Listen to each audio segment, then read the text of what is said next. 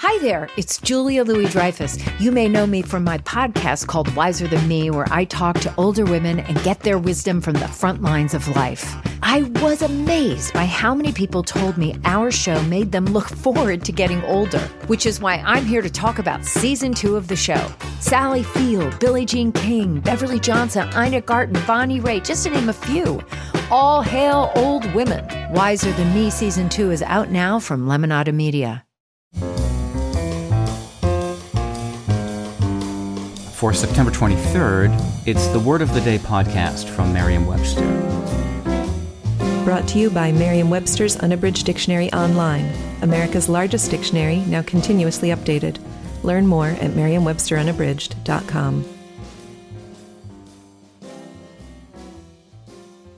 Today's word is mettle, spelled M-E-T-T-L-E. Mettle is a noun that means vigor and strength of spirit or temperament. It can also mean staying quality or stamina. Mettle also means quality of temperament or disposition. Here's the word used in a sentence from the Los Angeles Times by Gerrick D. Kennedy. In the dozen years since Fantasia Barrino claimed victory on American Idol, the singer has more than proved her mettle. She has sold millions of records, released a New York Times best-selling memoir, won a Grammy, anchored a hit reality series, and become a Broadway star.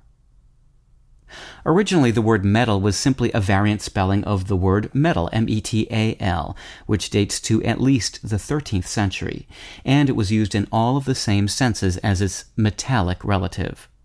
Over time, however, mettle came to be used mainly in figurative senses, referring to the quality of someone's character. It eventually became a distinct English word in its own right, losing its literal sense altogether. Metal remained a term primarily used for those hard, shiny substances such as steel or iron, but it also acquired a figurative use.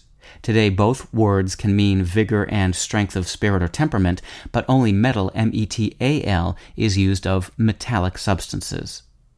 With your word of the day, I'm Peter Sokolowski.